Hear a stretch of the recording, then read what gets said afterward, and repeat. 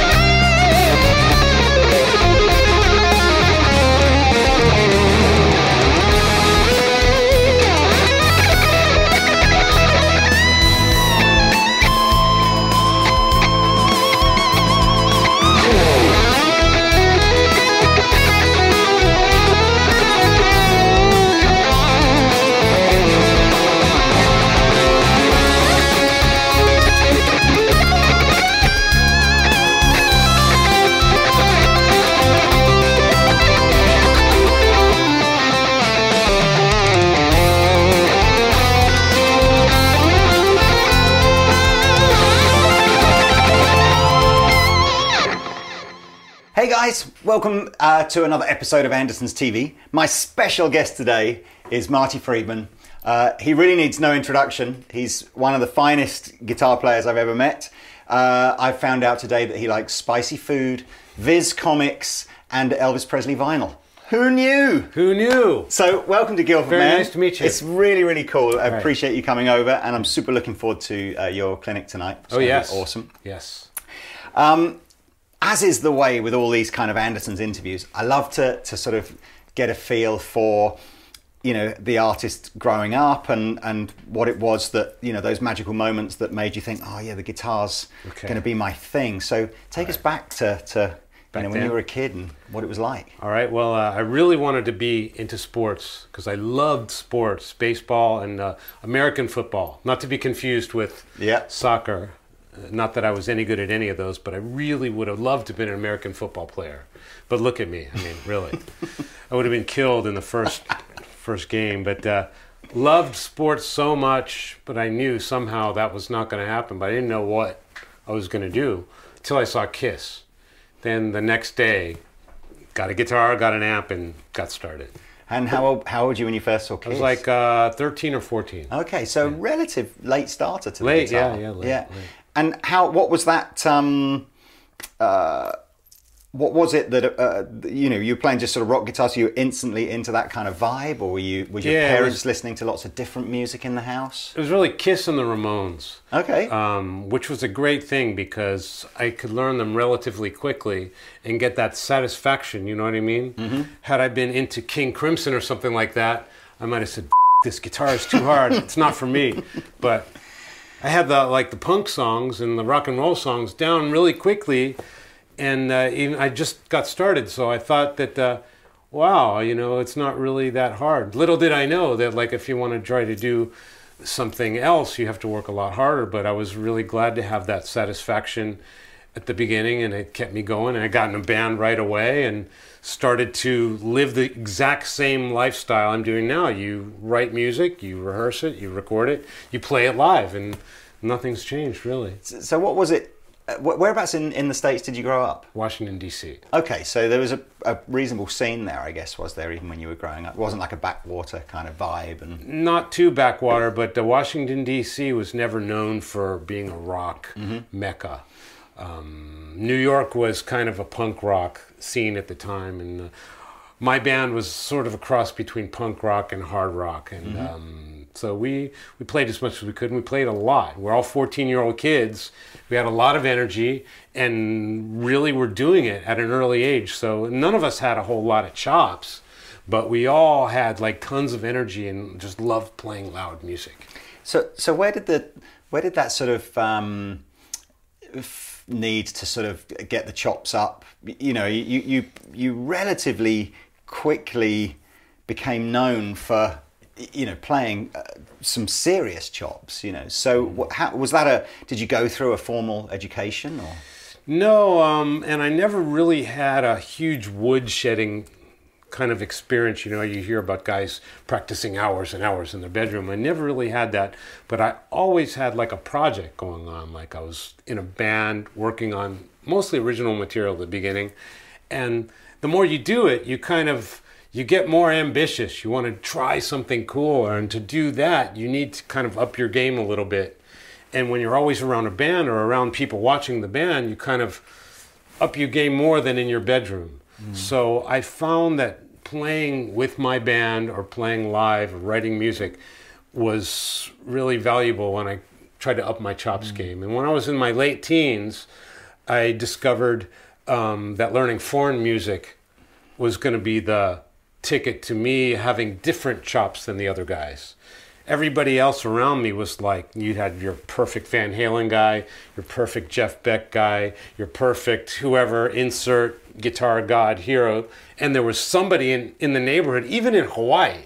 I mean, Hawaii's a dot in the ocean, and there were guys who could literally just kick ass on that stuff. Yeah. And I'm like, there's no way I can play what these guys are playing. But I was learning, I started like with Indian sitar lines, and then I went into vocal lines of Japanese traditional music, then Chinese music, the Chinese urhu, I don't know how to pronounce it, it's urhu, and it's like a violin, and I started learning those lines, and then cello lines, and all these different lines from other instruments and other countries, and that forces you to do different things than every single other person had. Like, you had mixes of the great guitar gods. You had guys who played like a cross between Hendrix and Page and Ritchie Blackmore. Then you had cross between Jeff Beck and whoever the other guys were. And they were all fantastic. You look at these guys and go, oh my God. And but I was kind of always more attracted to note choices and chords under the note choices that I didn't hear in traditional rock. So like if you listen to, say, Chinese music, you'll hear strange chords under strange melodies. And if you analyze them, they don't really come up in rock too much. And the concept of harmony is completely different than what we grew up with rock and roll and then in heavy metal. So having studied a lot of that as a late teen kind of gave me that warped. That was the closest thing I did to woodshedding, was analyzing. You must have had a very eclectic kind of record store in Washington, locally, to be able to even buy. Not in Washington. When I moved to Hawaii, yeah, in my late teens. In Washington, I was just like, if there was a safety pin, I would have put it in my Jeep.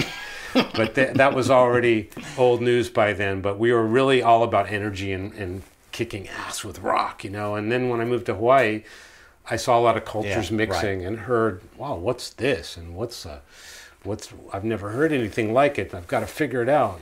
But did you have a sense that in order to maybe make a career out of this, that you would have to combine that style of music with something more Western and commercial? Or no, I never really wanted to play that style of music. Okay. I was always a rock person, and heavy rock. I love the sound of distorted guitars. But as far as adding information into my bank of information, there's already enough guys who pretty much have the masters down. And I could never compete with those masters anyway. And I don't want to compete. I just want to contribute something else that is part of me. It's like when I hear something, even now, I'll hear something in a restaurant. I'll hear a strange time signature, and I say, well, I'm going to use that. And so I never really considered that I was mixing anything. I was just doing exactly what I wanted to do, and never really considered about making a living at anything, because music is like, it's like the lottery if you make a living at it. So I just wanted to make sure I could get the music in here out and done and completed, and then you can't control whether anyone likes it or not.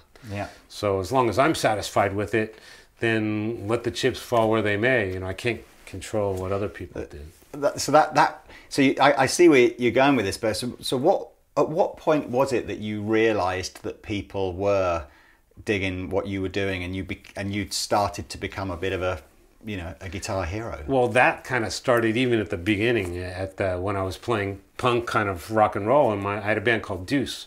We were all 14, 15, and we had tons of fans. We played in this like big barn with a double stage and a drum riser, and we were like little rock gods. So we had already had that rock star ego thing from the early age, and we were playing up to the hilt, getting wasted all the time, chicks, and we were just loving it. And little do you know, if you want to be a lifer in the business, you can't be doing drugs, and you got to like get responsible and create real music. But I was very lucky. I got that all out of my system by the time I was 17. Wow. I loved every minute of it. So you had the dream team, didn't you? The total dream team. We were good. We are a seriously good band, and the dream team. But like, you can't do that forever. And I want to make music for as long as possible. So I quit all of those bad influences and started really focusing on music much more. Was that part of the move to Hawaii? I mean, that's not an everyday. Well, that's not why. That was my dad got transferred to Hawaii. So. Okay. That was a double-edged sword. I thought, Hawaii's great. There's beautiful girls everywhere. It's great. Which is true. But when you get there, there's like no music down there. It doesn't strike me as the kind of place that's ever been like the mecca for, certainly not rock music. Anyway. No. It was like a time warp, and nobody liked the music I was making. At that time, I was trying to make the most intense, heaviest guitar maniac music I could. And they were like, first of all, they're like 20 years behind, but only Hawaiian music was popular there. So I was hated down there, and I couldn't find band members, of course. I found a drummer who I loved, and we worked out a lot of great stuff together, but it was really hard work. But that probably helped me develop, because I knew nobody was going to like it, but I just wanted to do exactly what I wanted to do. And I did that. It was very, very... I remember working very hard with that band, Hawaii. Yeah. And then as soon as you were old enough, is that when you thought, I've got to move back to the mainland? And Yeah. You know, when you have a band and you have dreams of going on tour, my band, Hawaii, it was called Hawaii. We had a tour of the West Coast in America booked. And we had a couple indies albums out, and we did our little tour. And at the end of the tour, I have no idea where the band went. We just kind of poof, we split up. And I think other guys went back to Hawaii. I stayed in San Francisco and put together Cacophony, but it was weird. Nobody said goodbye or anything. It was not very romantic at all.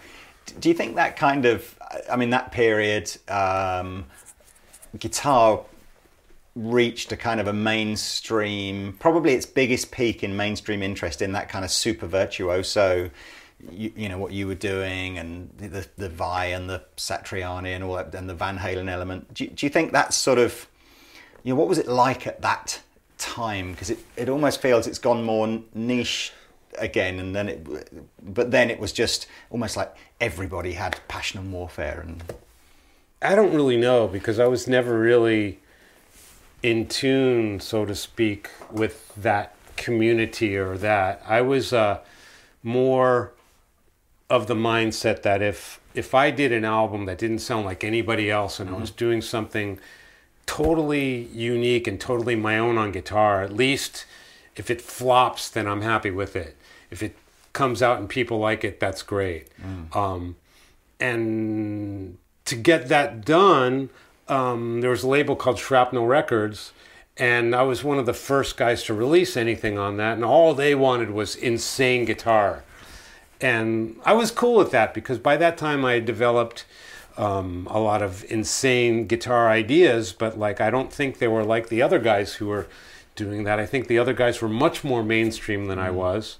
And I was kind of influenced by, like I said before, all these Asian music and weird time signatures and kind of dissonant things. Like I was listening to Stravinsky and Scriabin and things that don't find their way into guitar virtuoso world. And I never ever wanted to be labeled a guitar virtuoso. Oh, okay. Never. I mean, I've never bought anything because guitar virtuoso. Yeah. Or any virtuoso for that matter. I just want to hear music that I like. So I didn't want to be put into that category, but It's interesting you say that, because I've heard you in other interviews kind of try not to be labelled as a shredder or a virtuoso. You know, it's what is it that you?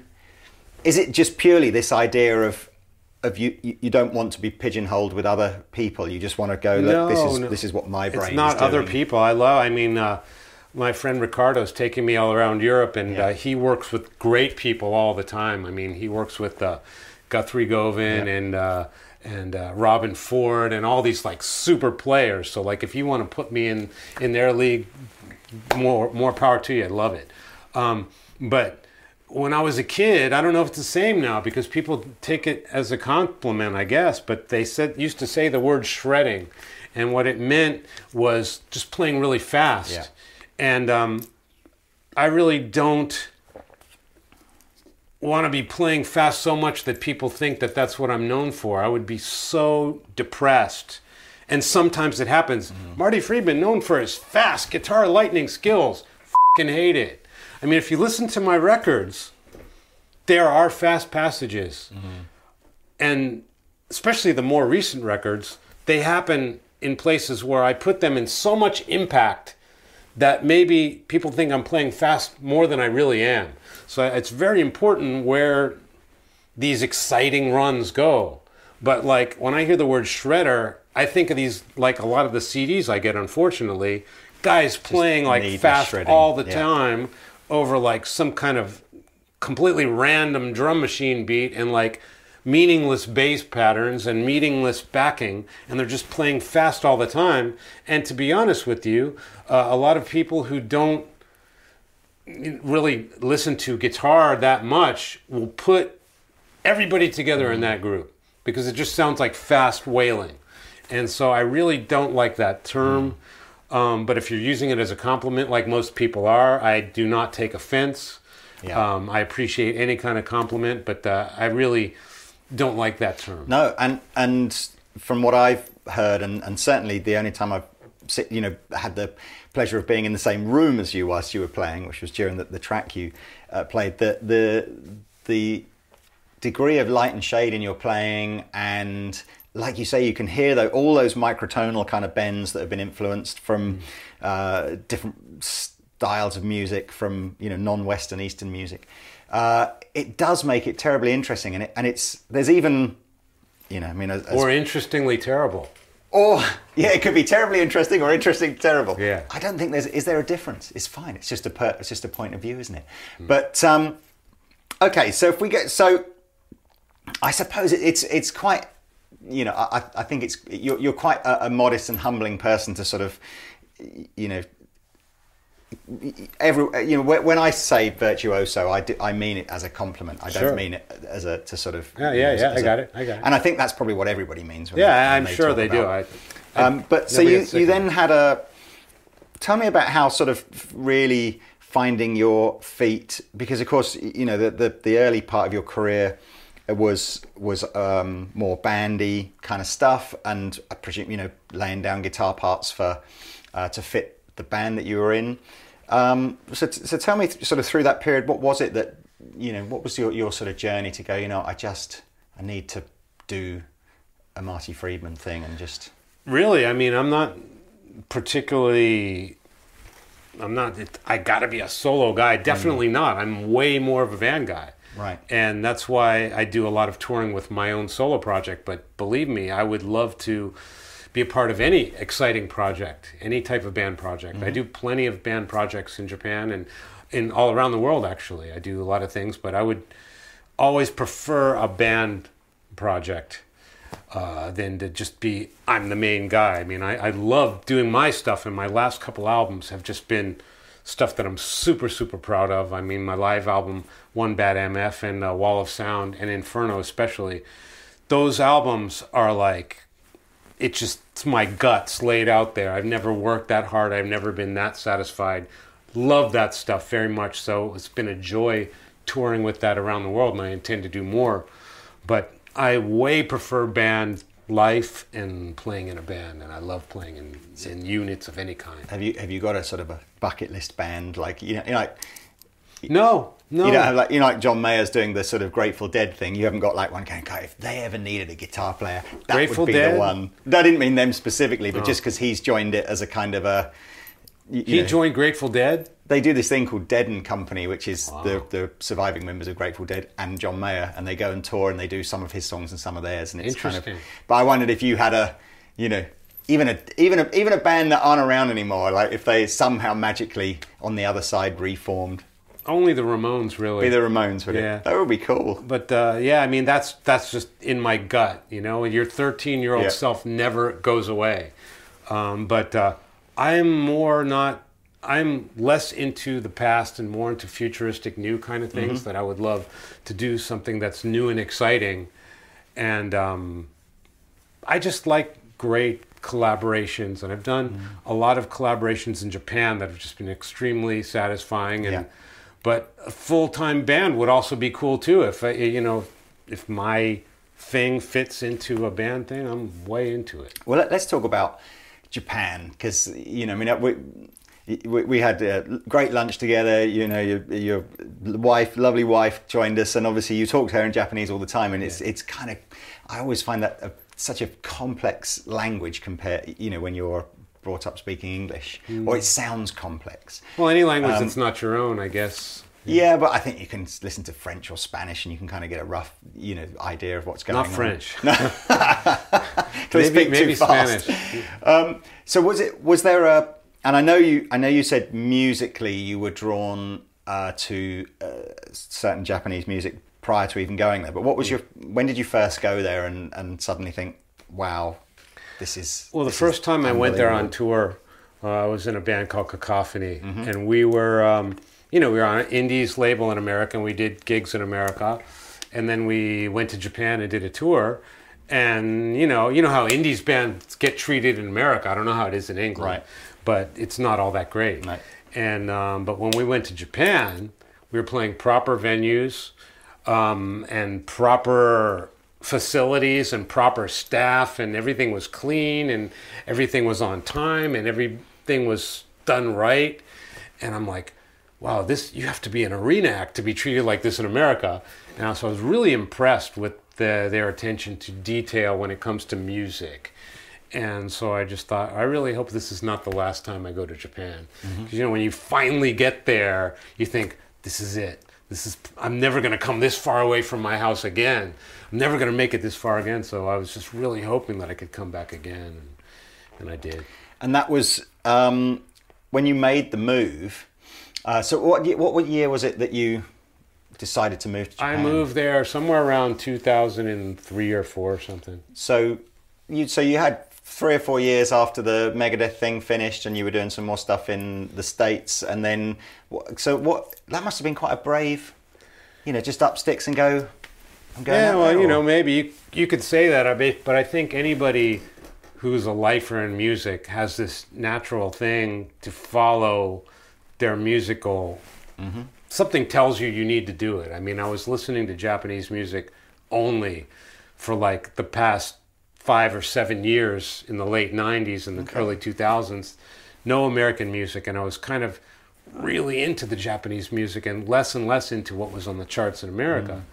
Like if you look at the top 10 in Japan, then and even now, I probably like about 9 of the songs. But in America, especially now that they're like either rap songs or country songs, and it's all really good music, but it's not my cup of tea. And in Japan... A very English thing to say there, well done. Americans say that too. Do they? Yeah, they really do. I thought maybe you'd pick that up in Japan. Maybe that's more... It sounds to me like Japanese. No, that's very American. Okay. But yeah, so I just the music scene always appealed to me. It came to a point where I was just like only listening to Japanese music, and it was like kind of a no-brainer that, look, I want to inject my musicality into the Japanese music scene, not the international Japanese music scene, but the domestic Japanese music scene. And that's exactly what I wanted to do, and that's exactly what I did. And did you fairly quickly kind of just meet, Japanese musicians and let the music break down the language kind of barriers, or By that time, there wasn't any language barriers because Right. I was speaking Japanese as a hobby, which was lucky. Because all of those years touring on the bus, people are playing video games or reading books, and I was not into those things, I was studying Japanese and reading and writing Japanese, and just for a hobby, you know, because I really didn't have any hobbies. But I wouldn't ever have thought that I was going to use my hobby. But by the time, you know, early 2000s, I was pretty much fluent in Japanese. So, of course, up until then, I was touring Japan many times and talking to the staff in Japanese, doing all my interviews in Japanese, even though I probably sucked a lot of the time. They were very cordial and put up with me and helped me learn Japanese, and they taught me a lot of Japanese. And then by the time I moved there, I was already fluent. So there was no language problem. But I wanted to be in the domestic world, and I was known for the international world from American bands. And so I had to meet a whole new group of people. And I met one of my favorite singers named Aiko Ananase, and I joined her band relatively quickly. And she's got a lot of fans all over Japan, and none of them knew who I was when I joined the band, which was great. I was about to say, I get the sense you're the kind of person that would have gone, that's great, I'd much rather. At first it was weird. Yeah. It was weird because I was playing full-on gigs, and I looked kind of the same, and nobody knew who I was. It was just, who's this foreigner? Because all of the people, or the majority of people listening to Japanese music, don't follow international music. And vice versa is always also the case. So if you're like a fan of, say, Metallica or Megadeth or Black Sabbath or whoever, chances are you don't know much about Japanese pop music. Yeah. But at the same time, if you listen to Japanese pop music and Japanese rock and metal and visual kei and all that, which is about 80% of the population, they don't know U2 from Madonna. I mean, they really are deeply into this domestic world of Japanese music. So, and that's the world I wanted to get into because that's what I was listening to. So when I joined that world, nobody knew who I was, even though I'd been playing music professionally since I was a kid. Yeah. And so it was weird, and I had to win over fans one by one, and it was great work. Oh, that's cool. And so when you're in Japan and you're writing music, from what it does retain, I don't know about roots. It's a hybrid, isn't it, of kind of what you presumably grew up listening to and the rock side of thing with a would you describe it as with a Japanese influence, or where do you think the roots are within? I think it's deeper than that. I think sonically it's what I grew up with because I love the sound of a distorted guitar. Yeah. And so sonically it's that, but I think there's something in me that has a very Japanese melodic influence that even came from before I lived there, but living there has turbocharged it. Like I really don't know because I've written some music for Japanese artists, and when I hear it, I can't believe that I've written it because it's so Japanese. Right. I can't believe a white guy from Washington, D.C. has written this. You would never guess it, and it's more than just music theory. It's more than just placing these chords over this. There's something in the soul. So, and I'm not one of those new agey types with soulmates and all that thing. But I don't know where it came from. But somehow I really can emote these Japanese musical motifs and melodies and chord structures very naturally. Have you found your taste in the gear that you're trying to use change much as you've sort of transitioned from, you know, playing relatively mainstream rock and metal into this more, more of this Japanese influence thing? Are you still? I mean, I know where you're going. It's sonically, it hasn't changed much because I like loud, heavy guitar. So whatever context I'm putting it in is cool, and I also like the complete, beautiful, clean, quiet, glassy, gorgeous guitar sounds too. But I'm definitely not a connoisseur of guitar tones or pedals or different kind of guitars. I'm way, way more interested in the melody and the interpretation of that melody. That's much more important for me. So sonically, it's pretty much whatever instrument I'm going to play, it's going to sound pretty close. Whatever rig I'm going to play, it's going to sound pretty close. So I've changed guitars. I've been so fortunate to have several signature models over the years. Now I'm back with the company Jackson, who did my signature Kelly many years ago, and they've got my new MF1, which is a wonderful guitar. And as you probably know with a lot of other guys that you've had here, when you're with a guitar company It's kind of two things. The first thing is obviously the quality of the gear, but the second thing is the people that you deal with, because you have to play the guitar all year and you're all over the world and you need to be, I'm in Milan, I need a guitar, you know, you need certain kind of personal attention. And the way they treat you in situations is kind of how you gauge how much you want to continue working with them. And Jackson has always been like a top list from to A class, top class as far as people go. And gear, they took 2 years to make this the way I wanted it, only because I don't know how to describe guitar things well enough.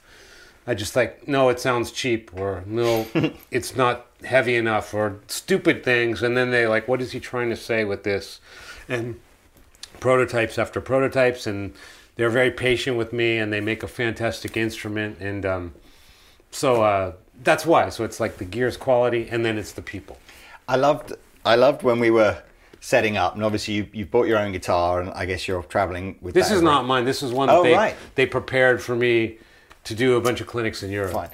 Yeah. And you've got one pedal, which I've never seen before, and it's you just leave it on all the time. On zero. On zero. Yeah.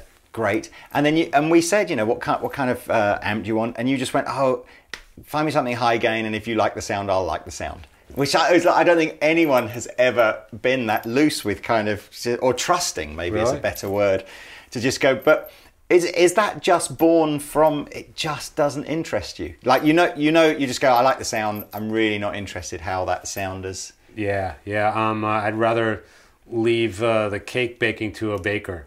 But let me get this completely straight. I so admire and have such a fond feeling for these super guitarists who not only play wonderful guitar, but they know every piece of gear, and they love turning knobs, and they love experimenting with sounds, and really intelligent with the electronics. And if something goes wrong and they're the only one there, they love to fix it, and they can do it. Guys like Steve Vai, just a brilliant... It's a whole different world. To me, that's like playing the saxophone as well as guitar. I mean, it's really something I admire so much. And Devin Townsend is another one of those guys who knows so much about effects and just really loves working with them. And I'm not that guy, unfortunately. If someone else can dial up a nice sound for me, I'm fine.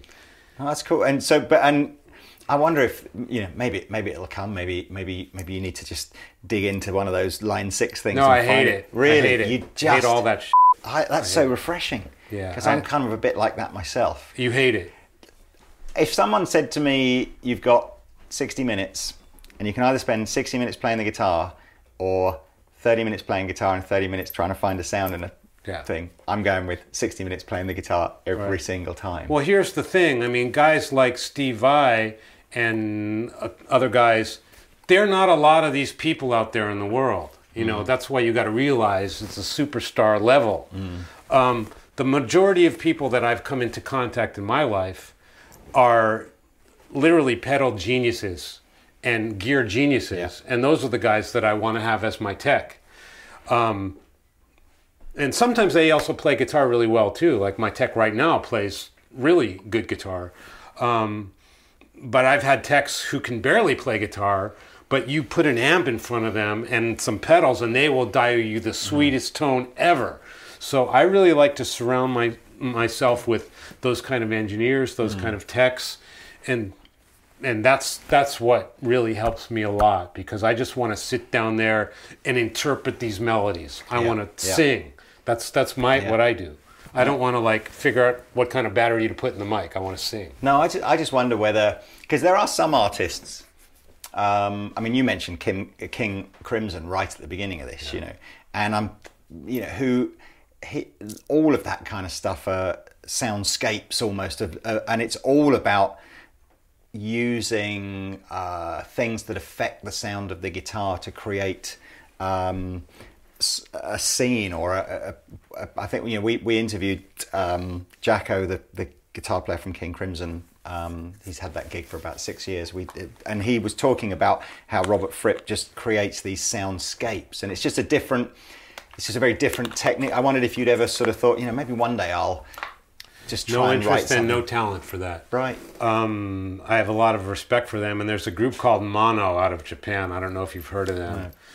What they do with effects is the most beautiful thing I've ever heard. It's like kind of noise music. Mm-hmm. It starts with the most beautiful silence, and it becomes louder than an airplane of white noise. But that journey from the silence to the white noise, done with guitars and bass and drums, is so friggin' cool. And they do it live, and it's just like chills and tears. No melodies, maybe a couple little melodies in there, but it's all done with guitar noises and effects and the brilliant use of those electronics. And I just love it to death. Yeah, but it's not going to be me. But I do, when I record my albums, I have great guys who are suggesting effects, and I'll say, this is the type I want to play, the type of part I want to play. I'm going to play this melody here. What do you got? Right. I say, try this. And I'll have the engineers do that before I even show up. Today I'm going to do a ballad, and I'm going to do these clean parts. So get something, I'll go out and have a bite, like Nigel Tufnell says. I'll go across the street, have a bite. They come in, and they got a couple different clean tones there. A lot of people compliment the clean tone I got on an album called Scenes that I did a while ago, and that was completely dumb luck.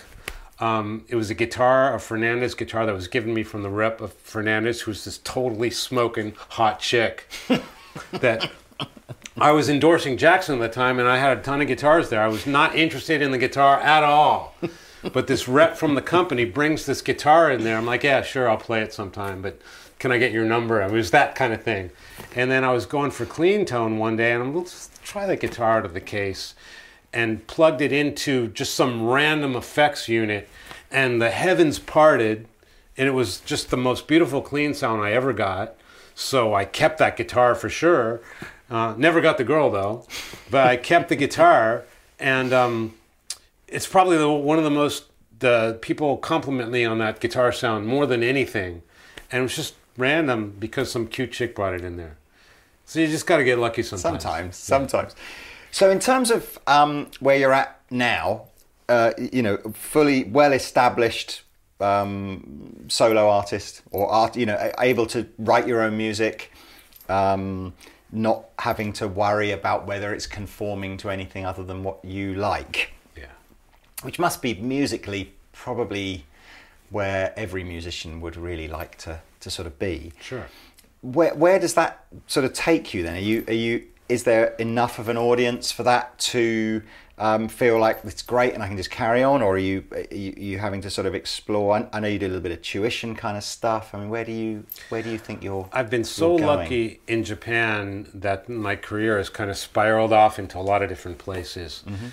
The main difference is television. So since I moved to Japan, I've done maybe 800 different television programs. Wow. And I'm just constantly doing television work, and that allows me the freedom. What kind of television work? Every possible kind of TV show, from musical shows to comedy shows to talk shows to even sometimes political.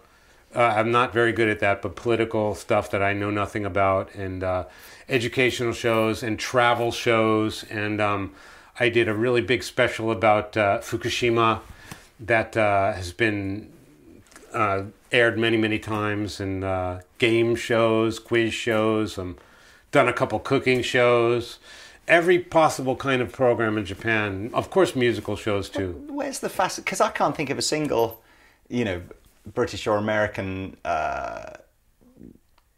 guitar player that could say that there's that much public interest in them outside of the music that they write. Yeah, a lot of these people who watch me on TV do not even know that I play music. Yeah, so is that just some sort of fascination with a Western guy who's transitioned so well into their culture, and it's just interesting, or what's?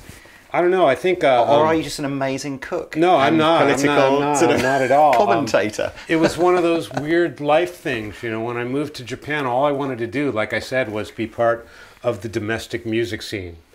And in doing that, I got asked to do this one TV show called Heavy Meta-san, which means Mr. Heavy Metal. Mm-hmm.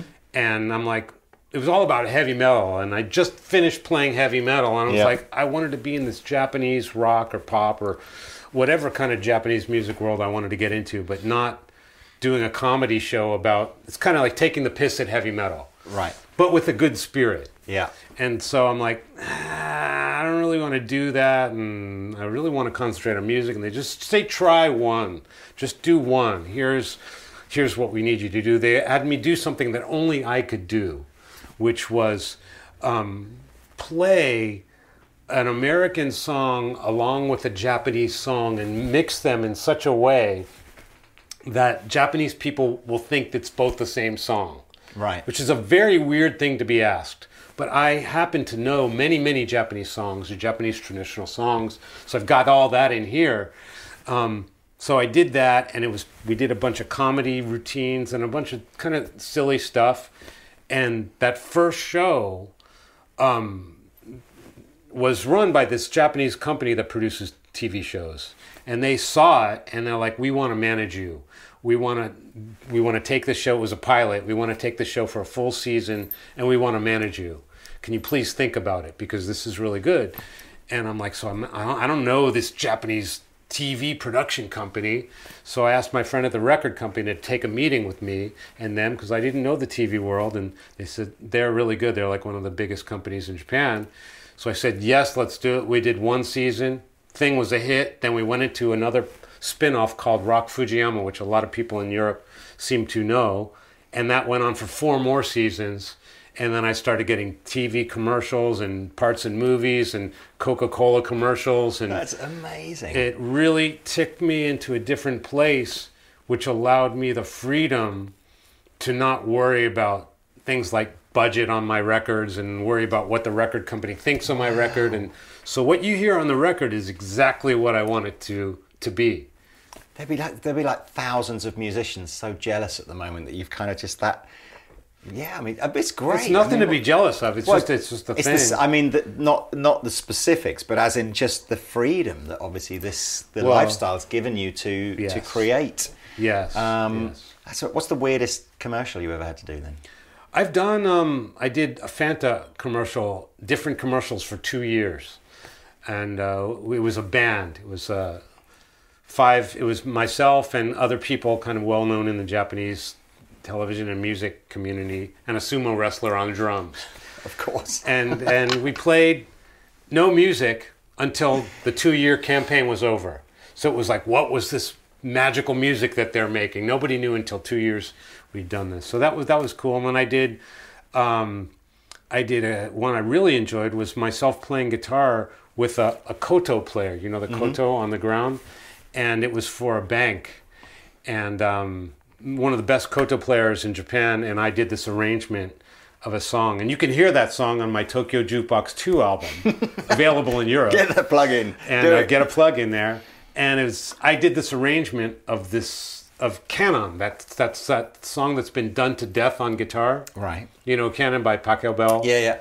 And that's what the company wanted me to do. They want you to play it on guitar and do it with a koto. I'm like, that's the most tired song in the world done on guitar. No offense to anyone who's playing it, but it's just been done, and probably better than I could think of doing it, so I didn't really want to do it. So I'm like, I got to come up with a really interesting arrangement of this for myself and the koto player, and we did that, and it became a really wonderful commercial. We did it live. You know, usually you record it and then you do the commercial. But no, we did it live as we were. So what you see in the commercial was really live. Yeah. But it's only like a 30-second commercial. I did a full version on my album, like 2-3 minutes. But that was a wonderful experience. And I did vitamins for Suntory vitamins. And it was funny, the vitamin one was, I did it the very day that I filmed the DVD for my Live in Japan DVD. It was done beforehand the show. It was a scene, me taking this vitamins. I take this vitamin and then play rock and roll or whatever it was. But I had to do a lot of takes. And each take, I took like 1 or 2 of these vitamins.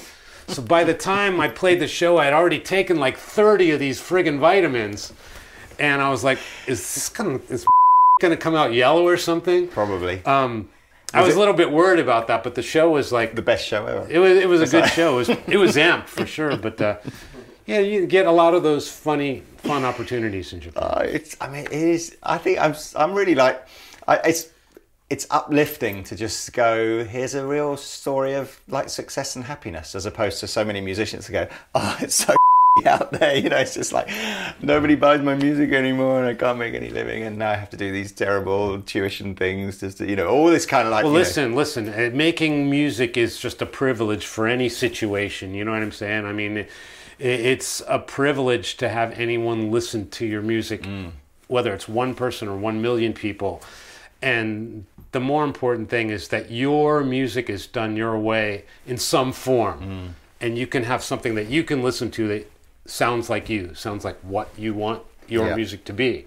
You can't control what happens after that. Then the rest of it is perspiration, trying to get it done. I would much rather be known for more of my music than for television. Of course, I love doing TV too, and it's a blast. I love it. But I would love to be a household name for my music. But my music is a little eclectic. But you never know what's going to come down the line. You know, I might get it right sometime. You never know. Yeah. Well, it's every ticket we've sold to tonight are local Japanese housewives that have just come to see you because you of would not be surprised. Anyway,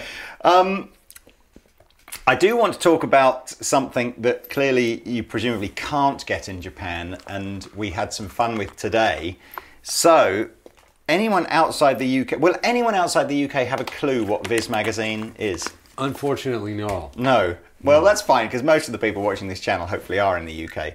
So, how does that work then? That you touch down in the UK and pretty much within the first 30 seconds of meeting each other, you say, is there anywhere where we can go and get a Viz comic from?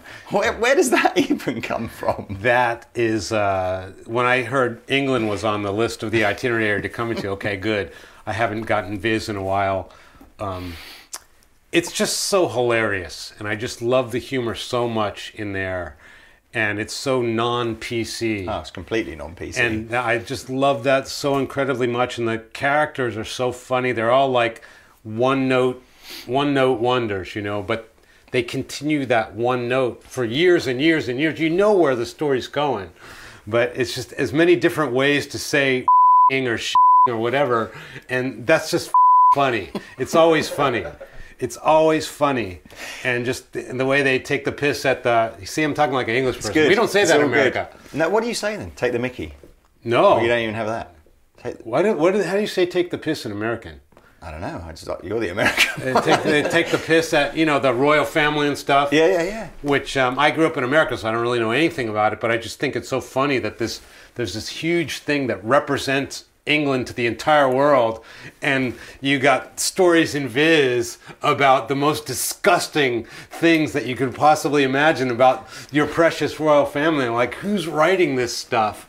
It's just so incredibly funny that I never get bored of it, and I don't even throw them away. I keep them and read them and I just love it. And I mean, even you your see that? Can you get a close-up of this? There is a character... I mean, this is crazy. I've not read Viz since I was probably a student, so that's how long it's been going.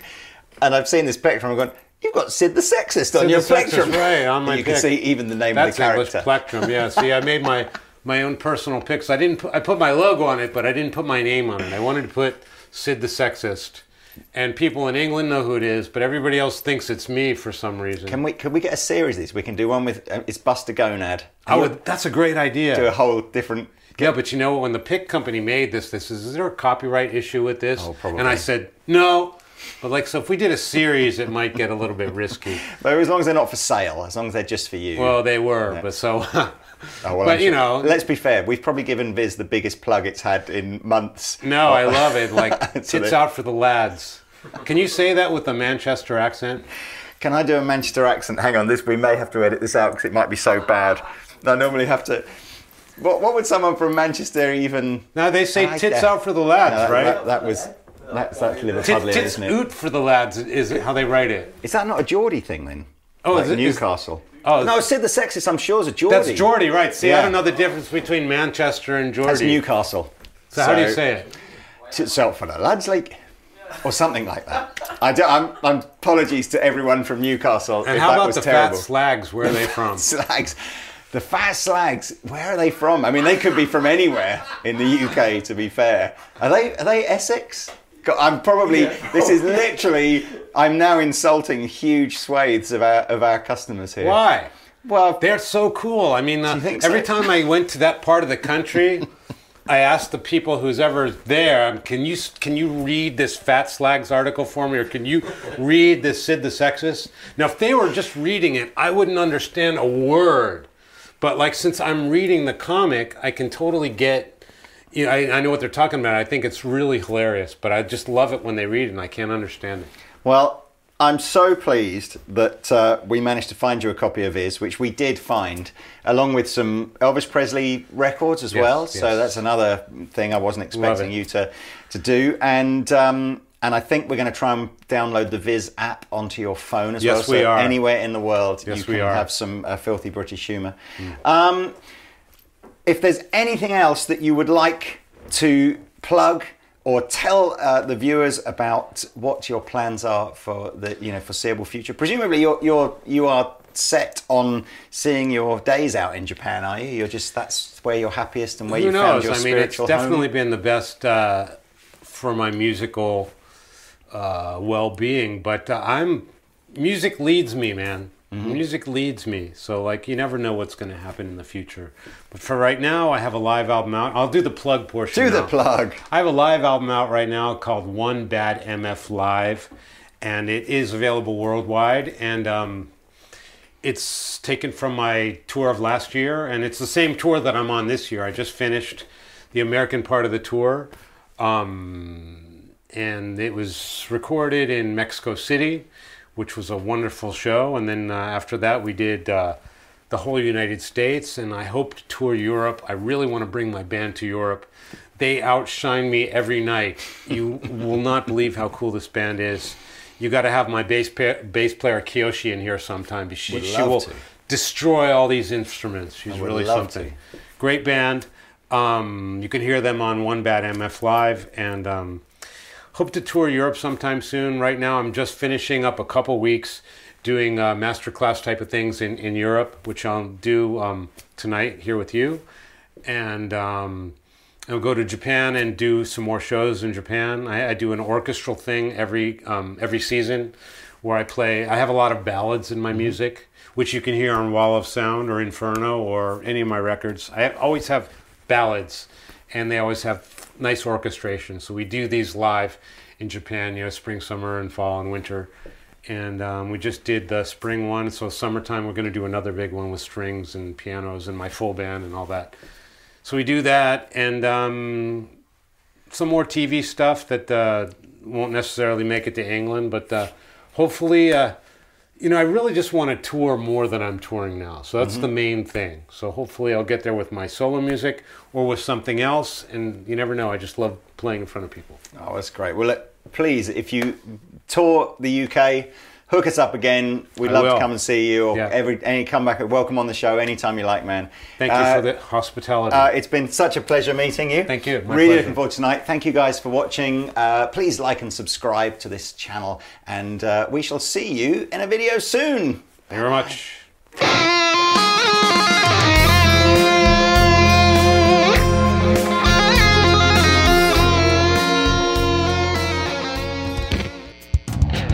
Thanks for listening to our latest podcast. If you enjoyed it, hit that subscribe button. See you next time.